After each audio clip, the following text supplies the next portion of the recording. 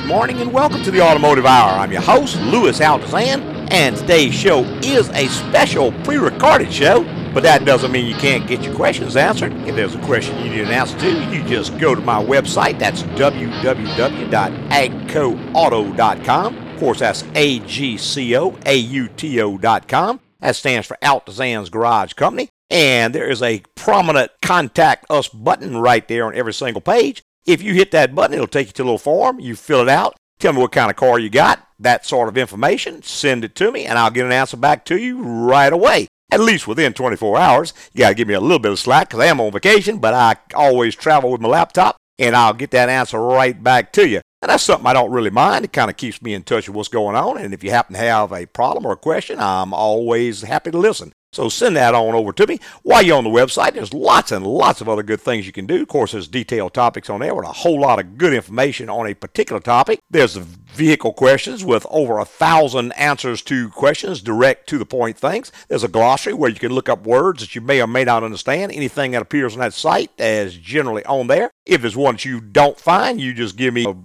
email and I'll add it to it. You know, another thing that you might want to look into is registering on the website. Now, that might sound daunting, but it's not. All you do is type in your email address and make up a username and a password, and it'll send you an email. You reply to that email saying that, yes, this is me, and I am a live, breathing human being, and that gives you additional things that you can do on the site. The only reason that we do that is cyberspace being what it is, there could be spam bots on there who could actually damage our server if we grant full access to them. So when you do register on the site, you'll actually see new menu items that'll appear that you don't see if you're not registered. For instance, you can actually download up to 1 year of the Automotive Hours right there on the website. There's also other things, and there's some real cool things that are coming up in the very near future. I'm not going to spill the beans on that, but just trust me, if you're a registered AGCO Auto user, you will actually be able to do some neat stuff. Why don't you pop on there, see what you think. It's www.agcoauto.com. I'm off messing around on vacation somewhere, but I've got a special treat. We've got a local early Ford enthusiast, Mr. Bob McCarron, with us. And Mr. Bob is going to go over the history, the evolution, and all kinds of stuff about early model Fords. Good morning, Bob. Good morning, Louis. What I'd like to talk about are the cars that I'm familiar with and that I also have, and get into the 40 Ford. Mm-hmm. Also, I have a 51 Mercury lead sled. Oh, yeah. We were familiar with that one. The James Dean converted bathtub. That's right. That's right. You also have a 51 Fairlane and a 55 Fairlane. Well, it's actually 51 Victoria. You're right. And that's the first year for the hardtop, which, by the way, they outsold Chevy 3-1 on that model when they brought it out late. There you go, a little jab there. That's the shoebox Ford from 49 to 51. And there's an interesting history on that we'll get into a little bit. And also the 56 Ford is the NASCAR points champion in 1956. That's right. So they have a big history. The old Y-block V8, which was brought out in 52 for the Lincoln and 54 for the Mercury and the Ford. That's right. You know, you were talking just a little bit ago about the 1940 model Ford, and I guess that is probably one of the cars most associated with the old bootleggers. Yes, a 3940 Ford, essentially the same car. That was the bootlegger's vehicle of choice back in the 40s and 50s. Oh, yeah, and for a number of reasons. Yes, they had a great capacity for hauling moonshine. Yeah, that trunk was huge. I always wondered if Ford didn't kind of, we got a market here. Who knows? But you got a huge trunk. You could stick several cases of hooch up in there. And not only that, I think the one biggest thing is the flathead Ford V8. Yes, that was the hot rod engine back in that day. And even up into the mid-50s and early 60s, they were still racing on some local tracks. And very competitively. Now, they introduced the flathead in 1932, and at that time it wasn't necessarily referred to as a flathead Ford. It was called a Ford V8. Because overhead valve engines really hadn't come into their own yet. There probably were some around. I think Chevrolet actually played with one around 1917, but they dropped it in 19 because they couldn't get it to work right. But it was just called the Ford V8. It wasn't necessarily called the flathead Ford V8. Right, that came later. Of course, Oldsmobile, when they brought out their 1949 overhead valve V8, and then a month later Cadillac, that was the first hot rod factory car. But the flathead Fords still maintained their lead with all the aftermarket speed equipment that was available. Oh, yeah. 1932. Boy, that's a long time ago for a V8.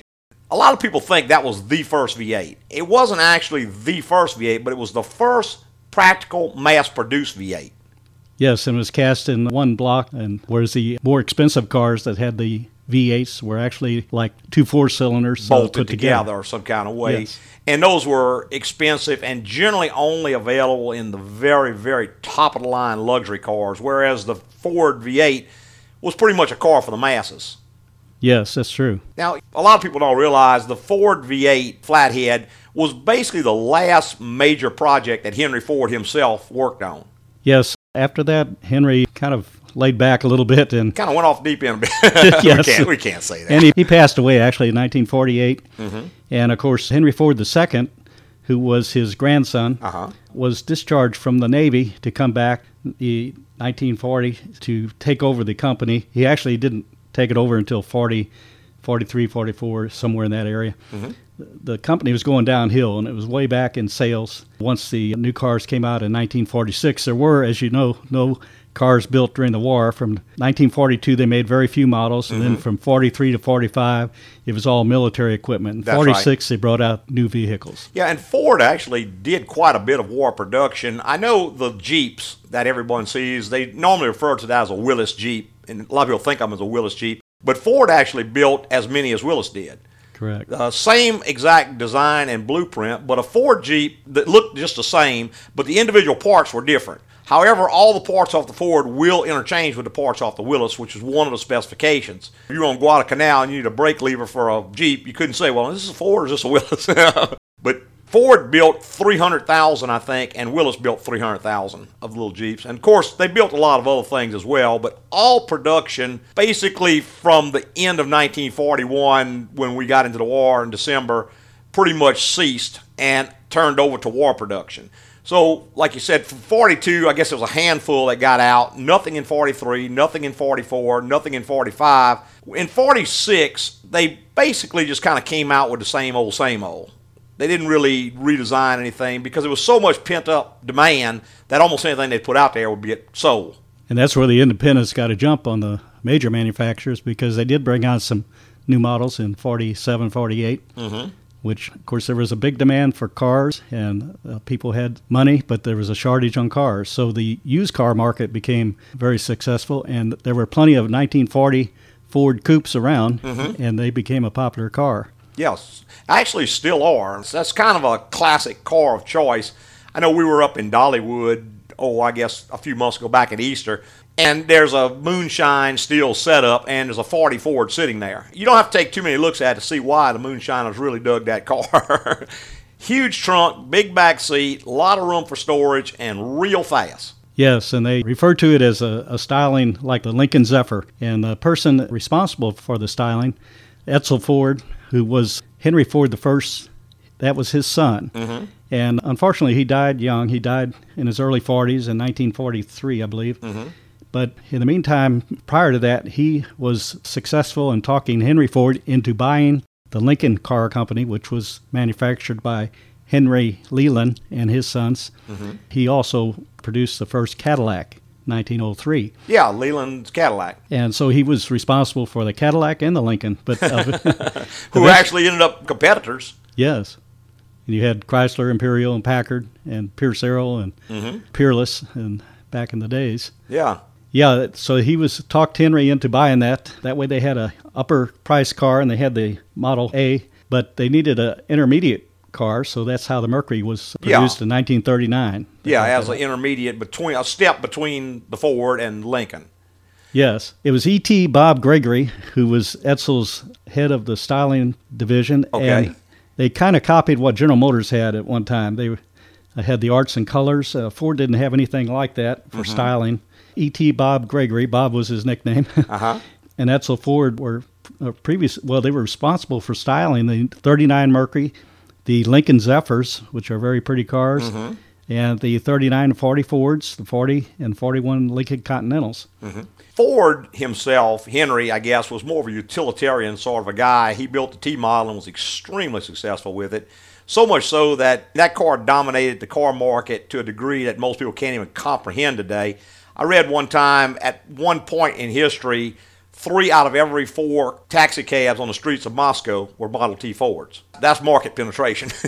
Yes. And he kept it, some would argue, too long, but he kept it all the way up until he came out with the A model. And then he was a bit reluctant to change the A model. Henry was sort of a conservative guy. I think Edsel was a lot more progressive in his thinking. Now, Edsel also had an idea for a car that didn't work out for whatever reasons, and that was the Edsel itself. Well, that was actually Henry Ford II, Edsel's son, the grandson of Henry Ford I. Okay. And that was brought out in 1958. There was a lot of marketing studies and all about what kind of car was needed. Mm-hmm. They had a lot of articles in the Time magazine, Newsweek magazine, starting late 56 through 57. A lot of hype about the new car and how it was going to be all different. And as it turned out, of course, it wasn't that much different, but did have some styling features that made it quite unique. Some people liked it and some people didn't. That's right. And it was sort of a pricey car relative to the features it had.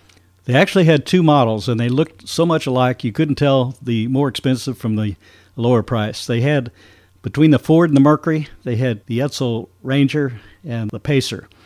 And that was on the Ford wheelbase, 118-inch. Then above the Mercury, between the Mercury and the Lincoln, they had 2 more models, which were on the big Mercury chassis, over 120 inches wheelbase. Mm-hmm. And unfortunately, you really couldn't tell. The trims were different. Of course, the interiors were a lot nicer. The engines were bigger on the more expensive models. But by looking at the car, you couldn't tell the lower price one from the higher price one. I think that was a marketing mistake. Yeah, a big mistake, because when we're talking about an expensive car back then, we're talking about $2,500 as Probably. opposed to $15,000 for a cheaper one. And if a guy laid down an extra $1,000, he wanted it to look like he laid down an extra $1,000. He'd want it to look just like the neighbor's car or whatever. But that was a car that it's kind of come synonymous, I guess, the word Edsel with a failure or a flop. And they really weren't that bad of a car. I know there's a local guy who used to rebuild some of those. He had several of them at one time. And it really weren't a bad car. It really wasn't anything inherently wrong with them. It wasn't wrong with everything else. But they just never did really catch on. It just didn't sell. Yes, in fact, at local raceways, they have a person. He races Mustangs, but he also has a 58 Edsel. And on the back windshield, it says, the world's fastest 58 Edsel. There you go. And he was probably right. Now, what engine did the Edsel? Did it have the Y block in it? Yes, they did have the Y block. They also had the FE blocks. And the big ones, they were over 300 horsepower. Yeah. And they were to compete with the big Buicks, Cadillacs and upper-priced Oldsmobiles. and the Lincoln. In the early 50s, the Lincoln was kind of downsized to compete more with Oldsmobile. But then by 58, it was huge, and it was back competing with Cadillac. Yeah. The original flathead V8, to go back to that just a little bit, in 32 when it came out, it was only 65 horsepower, which doesn't sound like a whole lot. But when you consider the 4 cylinders and 6 cylinders of the day, that was a pretty powerful engine. Then I think they came along around 39. They bumped it up to 95 horsepower, came out with a 239 cubic inch version. And then in 42, they actually came out with a 100 horsepower engine. And then I think a little later, they actually came out with like 105 that went in some of the trucks they used during the war. I think they had a 105 horsepower engine. But the flathead always sort of had a built-in problem because the exhaust runs through the engine block. They always tend to have a problem with overheating. Yes, cooling and vapor lock problems because the heat starting. They could actually crack the engine block, too, if they would get hot enough. I noticed the first ones that came out, I think, had a single water pump on them, and then later they came out with 2 upper radiator hoses and 2 water pumps on them, trying to keep them cool. And it's just sort of an inherent flaw in the design where they're running exhaust gas through the engine block that is going to generate a whole lot of heat, particularly when it's under load. If you had one in just a passenger car driving down the road, you probably didn't have a whole lot of problems. However, if you started racing the car, or if you put it in a heavy truck and put a lot of load behind it, you are more likely going to overheat the engine. And they actually had some folks who came along and tried to engineer solutions for that. A few weeks ago, we talked about Zora Arcus Duntov, who was an engineer, but he was an engineer affiliated with General Motors more than anything else, sort of the father of the Corvette. But he actually engineered a set of overhead valve cylinder heads to fit the flathead. Yes, I actually saw one of those engines out in Reno, Nevada at Harrah's. No kidding. And I guess I walked right by it, didn't even recognize it as a flathead. Uh-huh. In my Mercury, I've gone through, I've had that car since high school in 1961. It was 10 years old when I got it, and I was 17. But went through 5 flatheads over the years, and I had all the vapor lock problems, the burning of the valve problems. But also along that line, Lincoln had the flathead. It was the same as in the truck, except the truck had the solid lifters, and Lincoln had the hydraulic, and it was almost a 336 cubic inch flathead. Big flathead. Yes. It was a pretty engine, though, when you dress it up. Oh, I'll bet. And, of course, when we get into the moonshine cars, that's one of the things they did. They used to soup up those flatheads, and they'd put on the Offenhauser heads. There were some other manufacturers that made those, and then multiple carburetors, usually 3 2-barrels. Yeah, that was a very popular, 3 deuces. Yes. Yeah, that was very popular at the time.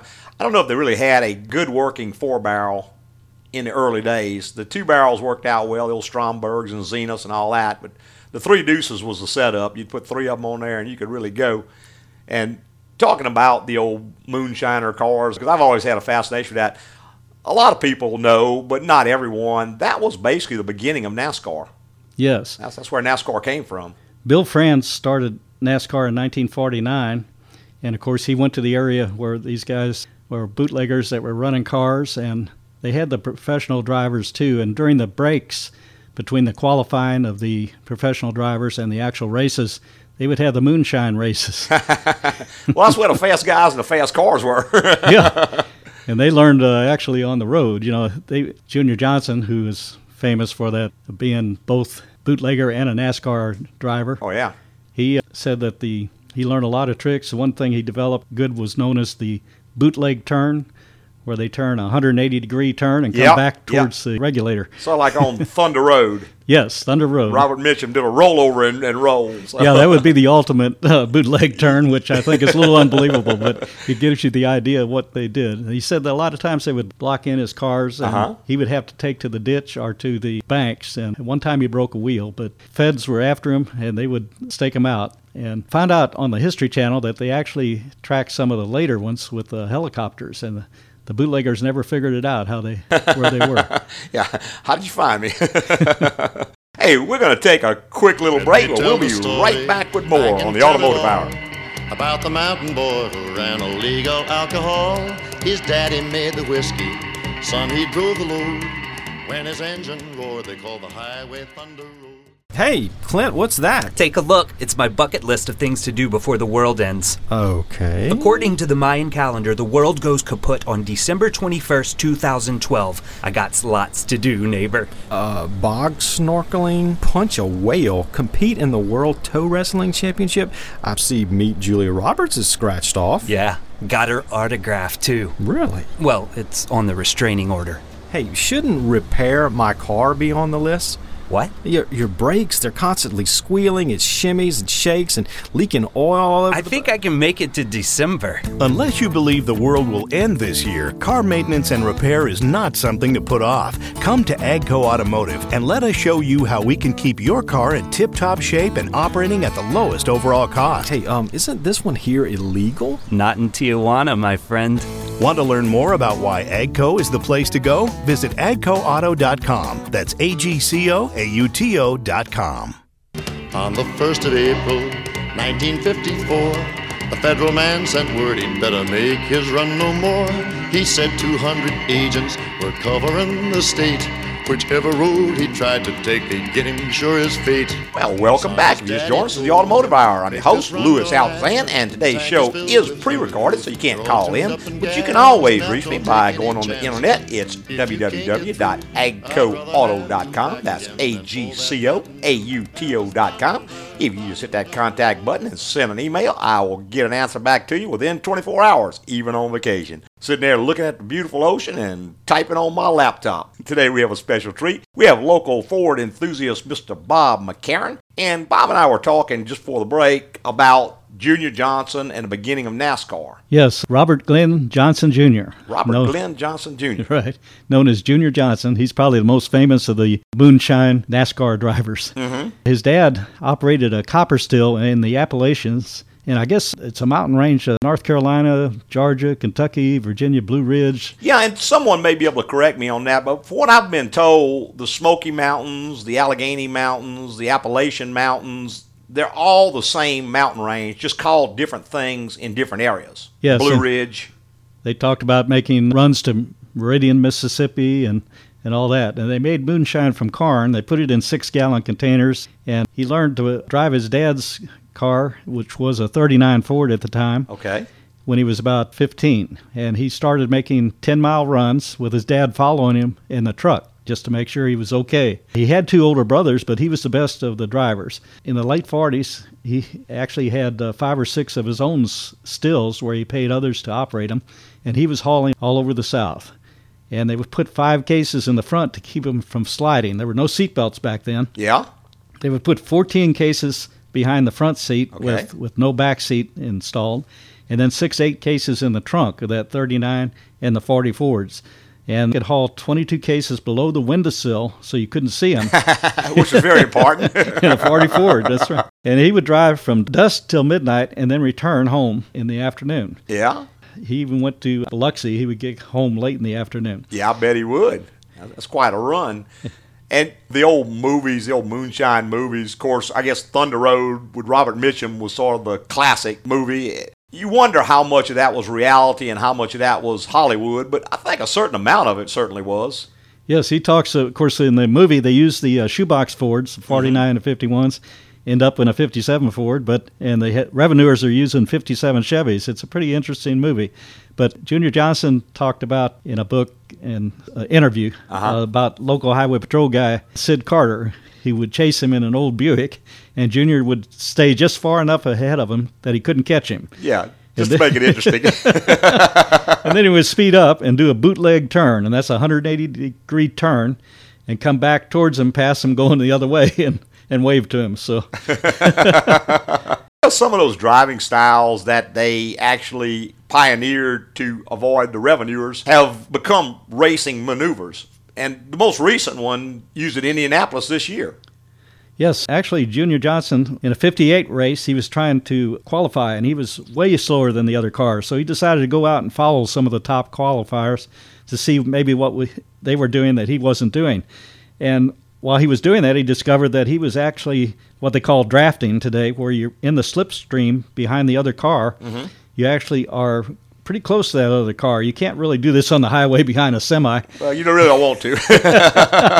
So they call that slipstreaming. And then at the very end, in the last lap, you would come in on the inside, and they call that the slingshot move for the final lap. And you could see that if you watched the Indianapolis 500 that was on a couple weeks ago. Uh-huh. That's a Japanese race car. They tried to maneuver inside, but it didn't quite work because he hit a slick spot and ended up crashing into the wall on the other side. Ooh, I hate when it happens. But he actually developed that, and then it was copied by the other race Yeah, and that's drivers. where you actually get right on the inside and then just more or less force your way on through. Or come in and force your way in. But if the other guy doesn't back off, I guess that can happen like this happened. Right. Someone was saying that at Indianapolis, that white line is very, very, very slick. And I don't know why they have it there other than to determine that's the end of the track. But a lot of folks who have hit that have learned the hard way that the tires just can't grip on that white paint. And there's been a whole lot of cars slung off to the side on account of that. Yes, and that was evident in this last race pretty frequently. Whenever I walked by the TV, somebody was sliding off into the wall, it looked like. Mm-hmm. Junior said the main thing in the bootleg industry is honesty. He said he can walk up to somebody and tell right away if they're honest or not. Yeah. That's kind of something you wouldn't think about in that kind of business. But in 1949, then at North Wilkes Speedway, they had these bootleg races, which we talked about a little bit before, between the qualifying and the racing. And in his first race, he took second place, and he was upset. Yeah, he was really mad about that. So from then on, he really put every effort into it, and he drove the cars long and fast, and a lot of times he wouldn't finish the race. He would either finish with the checkered flag or he wouldn't finish at all until the cars were beefed up later, about the mid-50s, where they could actually take the punishment that he could give them to win those races. Yeah. And in 1956, he was arrested. Yeah. He had just gotten back from winning a race, and his dad was sick, had overslept, and he asked him to go out and fire up the still. And the feds had a stakeout just at that time, and he was caught. So he thought he would get off, but he served 11 months, and he was sentenced to 2 years, but he only served 11 months. Mm-hmm. And while he was in prison, he taught the other prisoners how to do the dairy farm, the pig farm, how to drive tractors. And he said he just got up early, 6 o'clock, and went to bed at 6 p.m. Those guys, of course, I guess you could consider them a criminal, but they're like choir boys compared to some of the stuff we see today. You know? Oh, yes. And President Ronald Reagan, before he went out of office, actually gave him a full pardon and restored his citizenship, which I think was only right. More or less a pretty minor crime compared to a lot of things that go on today. Yes, December 26, 1986, it said that he gave full presidential pardon for his 56th conviction. There you go. And I guess a lot of the folks who maybe were involved in moonshine to one degree or another ended up in racing, and a lot of them probably put their moonshine days behind them. And I don't know how many of them were and weren't. That's one of those things that you just don't talk about a whole lot, but we know a whole lot of them were. When he got out of prison, he was in prison up in Ohio, he went back into moonshining. He would race on Sundays and haul on Mondays. So apparently didn't learn. But he wasn't caught again, and he retired from the moonshine business in 1960. Oh, all right. So he was making enough money in NASCAR that he could put the support moonshine himself. down. I was about to say, NASCAR has become quite a sport. It started out just a bunch of old hot rods running around a dirt track somewhere, and then, of course, it's grown up from there. And some of the big NASCAR races now, sort of like Daytona and what have you, they've just become more or less synonymous with the sports industry. Hundreds and hundreds of thousands of fans. So it's kind of grown up. Now it's a real big professional sport. I don't think we have too many moonshiners in it anymore. We certainly don't have any hand-built cars. That's big, big time. Yeah, Junior Johnson, he was one of the first. And, of course, he sponsored later Carol Yarborough and Darrell Waltrip and others. And he retired. Junior Johnson retired in 1966 as the winningest driver never to have a championship. He had 50 victories, 11 in major races. Mm-hmm. There's a movie about him. I have not seen that yet. Made in 1973, and it's called The Last American Hero. Really? So I'm going to look that up and see if I can find it. Sounds good. Sounds interesting. Today we're talking about hot rods, moonshine, and old Fords with Mr. Bob McCarron, local Ford enthusiast. And while you can't call in because it's a pre-recorded show, you can always get your questions answered just by logging on to the website. It's www.agcoauto.com. That's AGCOAUTO.com. Of course, that stands for Altazan's Garage Company. While you're on there, there's lots of other things you can do. Take a look at the vehicle questions. There's over 1,000 of them. Short, to-the-point answer to a direct question. You may very well find whatever you're interested in right there. Also, take a look at the detailed topics. There's lots of those in there on how to do this, how to do that, how to check this. Lots of information on things like what is oil viscosity, should I be using synthetic oil or regular oil, information on actuators and stuff like that under the dash of cars, lots of good information on air conditioning. You want more information? It's right there. I also put one there this morning with pictures of some of the old cars we're talking about, the 40 model Ford, the 49 model Ford. Pop on there, see what you think. Maybe you can remember some of these yourself. We got to take a quick little break, but we'll be right back with more in the Automotive Hour. Now, me and my wife and my brother Joe took off in my Ford from San Pedro. We hadn't much gas and the tires were low, but the doggone Ford could really go. Now, along about the middle of the night, we were ripping along like plain folks might, when a Mercury behind, he blinked his lights and he honked his horn and he flew outside. Okay, look, you've been at the Red Box for 10 minutes and you've got about 30 movies. Yeah, you roll in here with that car with the brakes screeching and the bald tires, and then you ask to cut in line because you're in a hurry. Look, it is 2012, and according to the Mayan calendar, the world ends on December 21st. So I'm trying to watch all the movies I can before then. So no car repairs either, right? Who's got time for that? Unless you believe the world will end this year, car maintenance and repair is not something to put off. Come to AGCO Automotive and let us show you how we can keep your car in tip-top shape and operating at the lowest overall cost. So no car maintenance? All movies till December 21st? Yep. I'm stocking up on all the classics, too. Gone with the Wind, Citizen Kane, Alvin and the Chipmunks, The Squeakquel. I already said the first album. I knew he was crazy. Yep. Want to learn more about why AGCO is the place to go? Visit agcoauto.com. That's AGCOAUTO.com.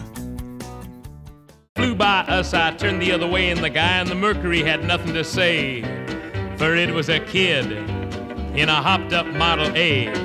Yeah, just a hopped up Model A. Hey, welcome back. If you just joined us, this is the Automotive Hour. I'm your host, Louis Altazan, and today's show is pre-recorded, so you won't be able to call in, but you can always reach me on the website. Just go to www.agcoauto.com. That's AGCOAUTO.com. That stands for Altazan's Garage Company. And today we have a special treat, Mr. Bob McCarron, local early model Ford enthusiast, should I say. I don't see you driving too many late models. I don't see any Focuses or Tempos or anything there. Old Fords, new Chevys. That's right. I noticed that about you. You've got some really nice old cars. The 51 Mercury, I guess, is probably the most modified. That's a custom. It's been lowered. Top has been chopped on it. It's got, a 327 Chevy engine in it? 350 with a 4-bolt main competition cam. Okay. It's chopped top. It's French headlights. Chrome and all has been wiped. Nose and deck, that means the hood and trunk ornaments are removed. It's got the lake pipes, 57 Dodge Lancer hubcaps. So a beautiful emerald green. Yes, the color is a modern color. It's got the wide whites and custom interior by a local shop here in Baton Rouge. And yes, that's the car I've had since high school.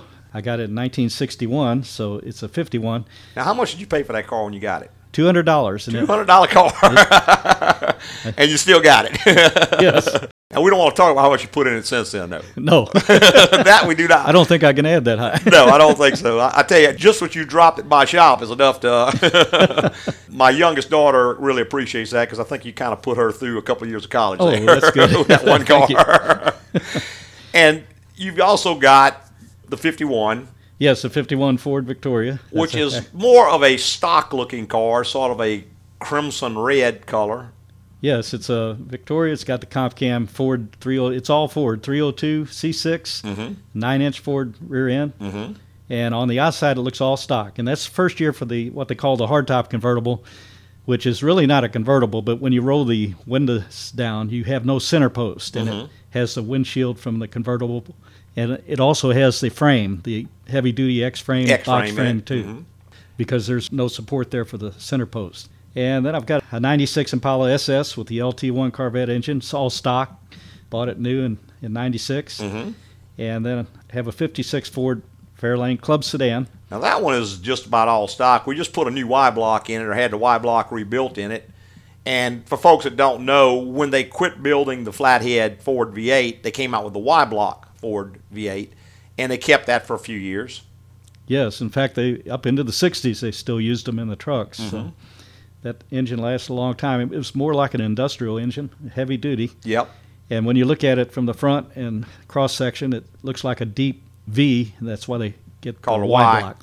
I had a 57 Ford 1.5-ton truck car carrier. I used to carry my race car on with a old 312 Y block in it. I think it's the only Ford I ever owned. Of course, it was hauling a 55 Chevrolet around, so that made it all right, They kept that engine in the old Ford trucks. That seems to be kind of a trend of keeping engines in trucks longer than they do in the cars. Like we were talking about with the Ford Flathead. When Ford quit building, they actually turned that over to Simca, which was a European company, and they actually continued building a Ford V8, Flathead V8, all the way up to 1990 in some of the military trucks they were building. Yeah, what's interesting, during the war, when they were still working on the designs for the cars that were going to be brought out after the war, Ford actually had 7 models, distinct models that they were going to bring out. And one of them was a compact Ford that they sold to the French Ford company and called the Vedette, which later became the Simca. And I had a 59 Simca, but that was after they changed the body style a little bit. But the original ones that they brought out, the Vedette in 49, looked like a miniature Mercury, had the same fadeaway fenders. And a lot of guys, not a lot of guys, but a few guys from Australia and such have found some of those and have customized them into lead sleds, miniature Mercury lead sleds. Yeah, miniature hot rods. That's kind of cool. Folks who are interested in old cars or have classic cars, there is an organization of which you're a member.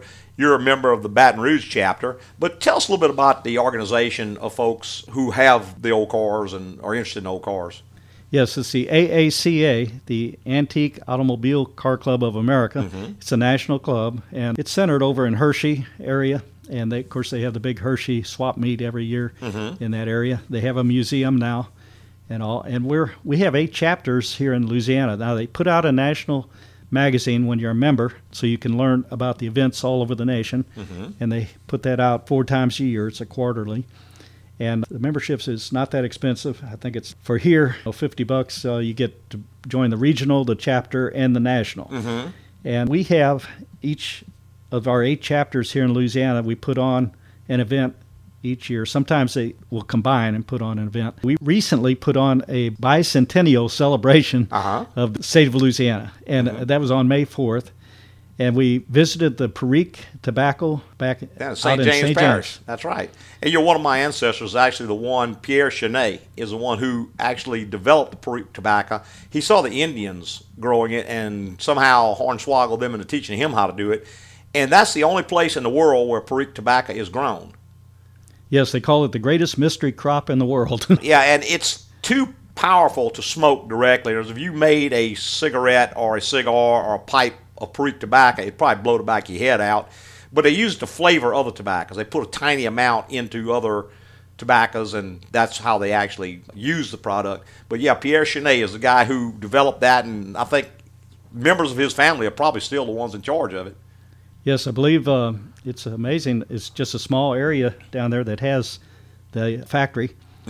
And the tobacco, they had a sample of the cigarettes that it goes into, and most people don't smoke in our car clubs, but there were a few smokers, and they tried it. Your car club here in Baton Rouge is very active. They put on several events, and they have a cruise once a year. Well, we have a fall tour. Some of the car clubs put on car shows. Some of them put on tours, cruises, rallies.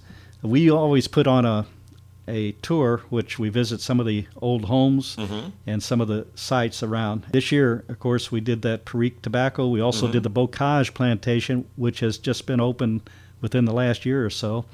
And we visited the St. Michael's Catholic Church down in the St. James Parish.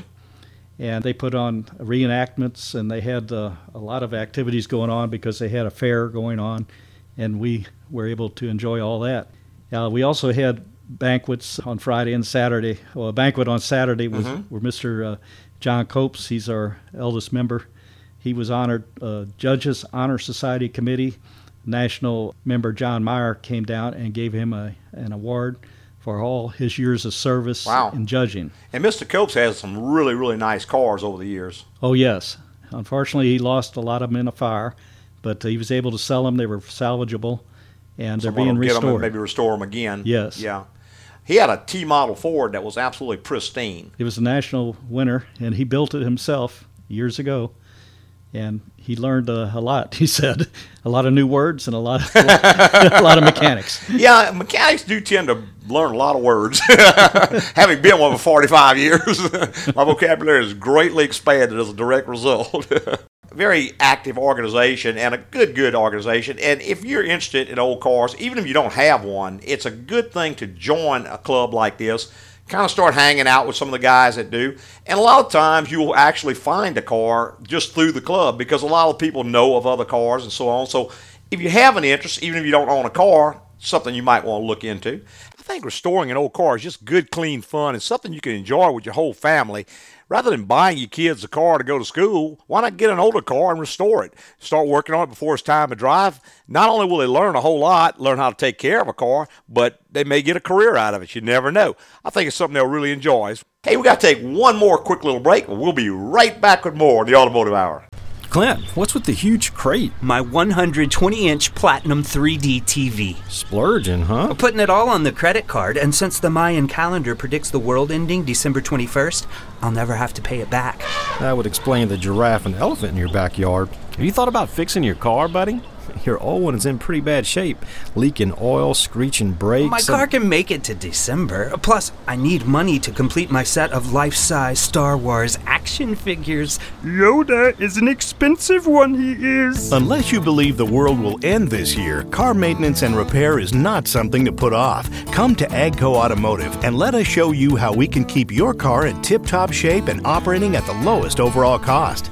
You know, if your car won't run, you can always ride your elephant. Great idea. Let me Google elephant license. Okay, you know I was joking, right? Want to learn more about why AGCO is the place to go? Visit agcoauto.com. That's AGCOAUTO.com. Well, you've heard the story of the hot rod race that fatal day when the Ford and the Mercury went out to play. Well, this is the inside story, and I'm here to say I was a kid that was driving that Model A. It's got a Lincoln motor and it's really souped up, but that Model A body makes it look like a pup. It's got 12 cylinders, uses them all with an overdrive. All right, welcome back. If you just joined us, this is the final segment of the Automotive Hour. Today's show is pre-recorded, but you can always reach me by going to the website. That's agcoauto.com. That's agcoauto.com. And while you're on there, you might want to click on the detailed topic that came out just this morning. And there are photographs and pictures of all the cars that we're talking about. And we're talking today with Mr. Bob McCarron, local Ford expert. And I know he didn't want that expert word put in there, but I'm going to stick it in there anyway because I think he qualifies. We were talking during the break about the cars from 48 back were basically one era of cars. That was what we consider the classic cars. From 49 up is more of the modern car. They start to streamline them, take the fenders off of them, and that sort of thing.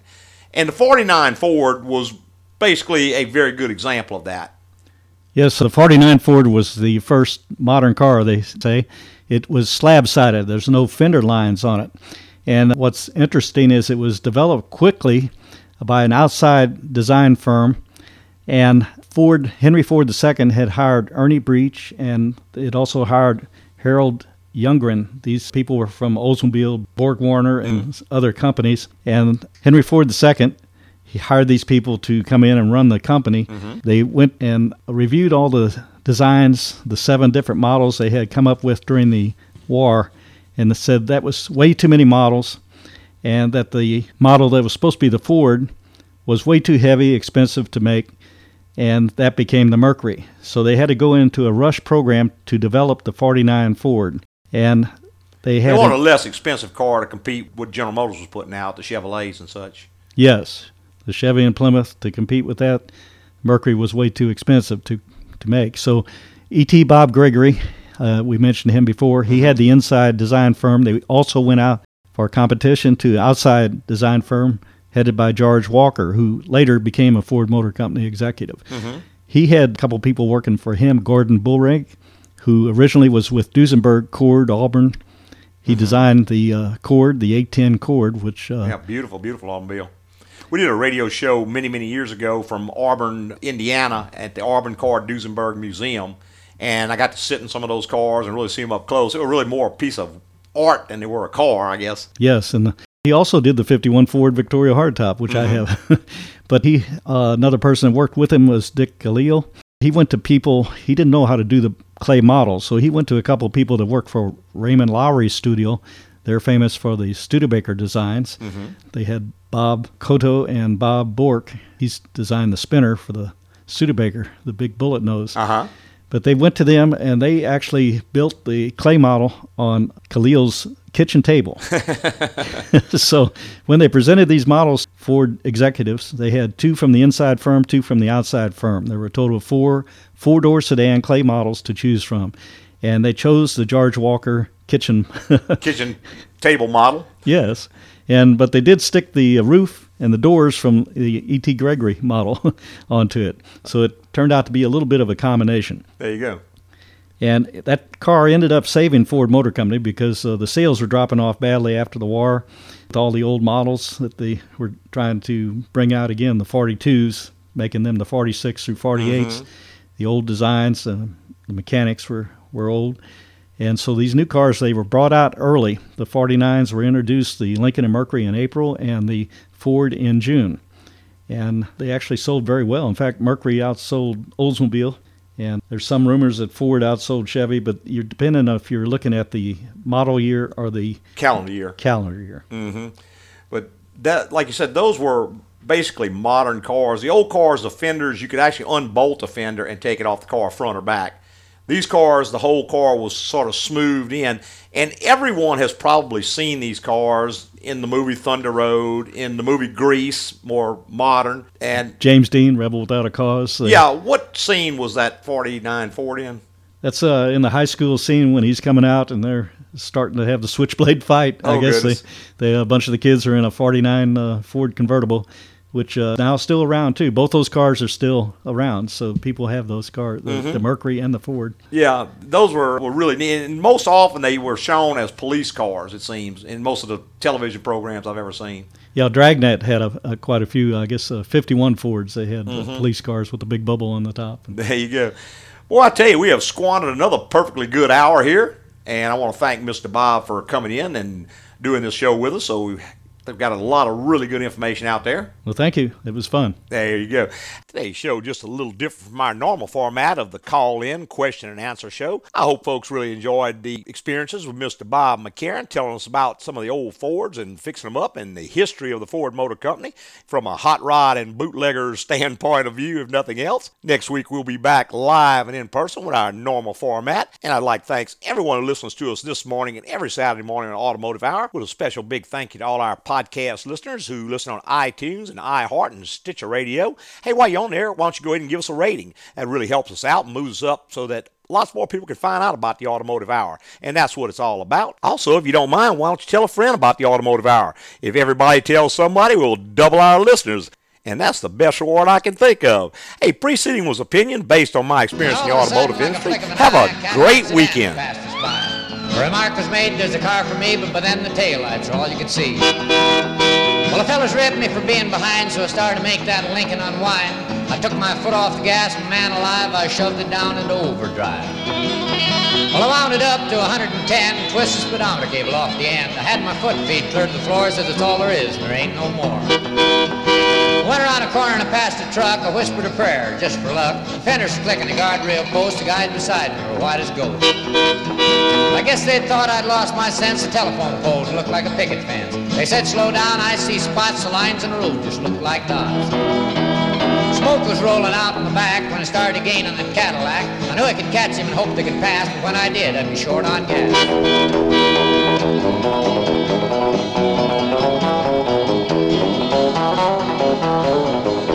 We went around a corner with the tires on the side, you could feel the tension. Man, what a ride. I said, hold on, I got a license to fly, and a Cadillac pulled over. Let me go by. And all of a sudden, the rod started knocking, went down in a dip and started rocking. I look at my mirror, and the red light was blinking. Cops was after my hot rod Lincoln.